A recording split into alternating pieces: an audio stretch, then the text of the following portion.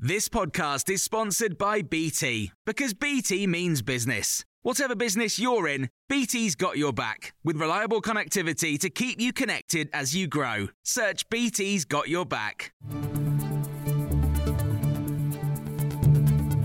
This is your Times afternoon briefing for Tuesday, the 28th of November. Michael Gove has apologised for the mistakes the government made during the pandemic, saying, "I must take my share of responsibility." The now Housing Secretary, who was Minister for the Cabinet Office and Chancellor for the Duchy of Lancaster at the time, has told the COVID inquiry that the structure of Cabinet was inherently flawed. He said the office acquired more and more responsibility.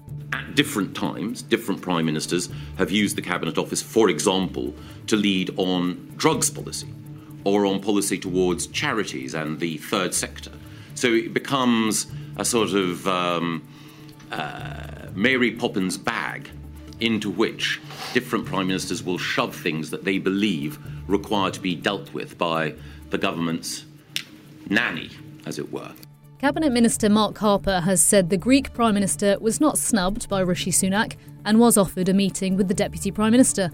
Number 10 cancelled a meeting with the Greek leader, seemingly over a fear that he would raise the Elgin Marbles, the 5th century BC sculptures which Greece has wanted back in Athens for decades. Archaeologist and Vice President of the Association of Greek Archaeologists, Despina Koutsouma, told Times Radio that the Greek Prime Minister doesn't actually go far enough. As a diplomatic crisis, as a political crisis, most of all. But the problem is that even we archaeologists, we don't agree also with our Prime Minister because he was about to propose a loan agreement. But you cannot borrow something that you claim it belongs to you. The Parthenon bulbs belong to the Parthenon. Families are being reunited with former Israeli hostages and Palestinian prisoners after more people were released last night.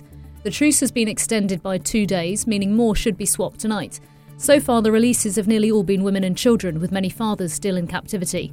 Roy Yellin from the Israeli human rights organisation B'Tselem told Times Radio who is on the list of Palestinian prisoners to be let out. The people that are detained and are slated to be released committed or are charged with a variety of offences. Some of them are serious, like attempted murder, physical violence, shooting, or throwing incendiary devices.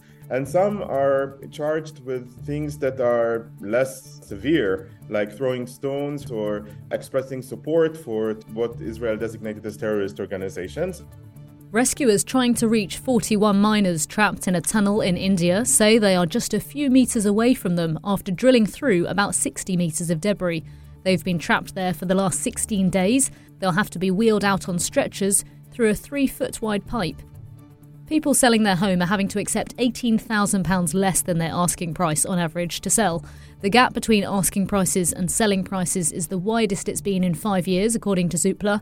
The number of properties on sale is at a 6-year high. For more stories like this, listen throughout the day to Times Radio.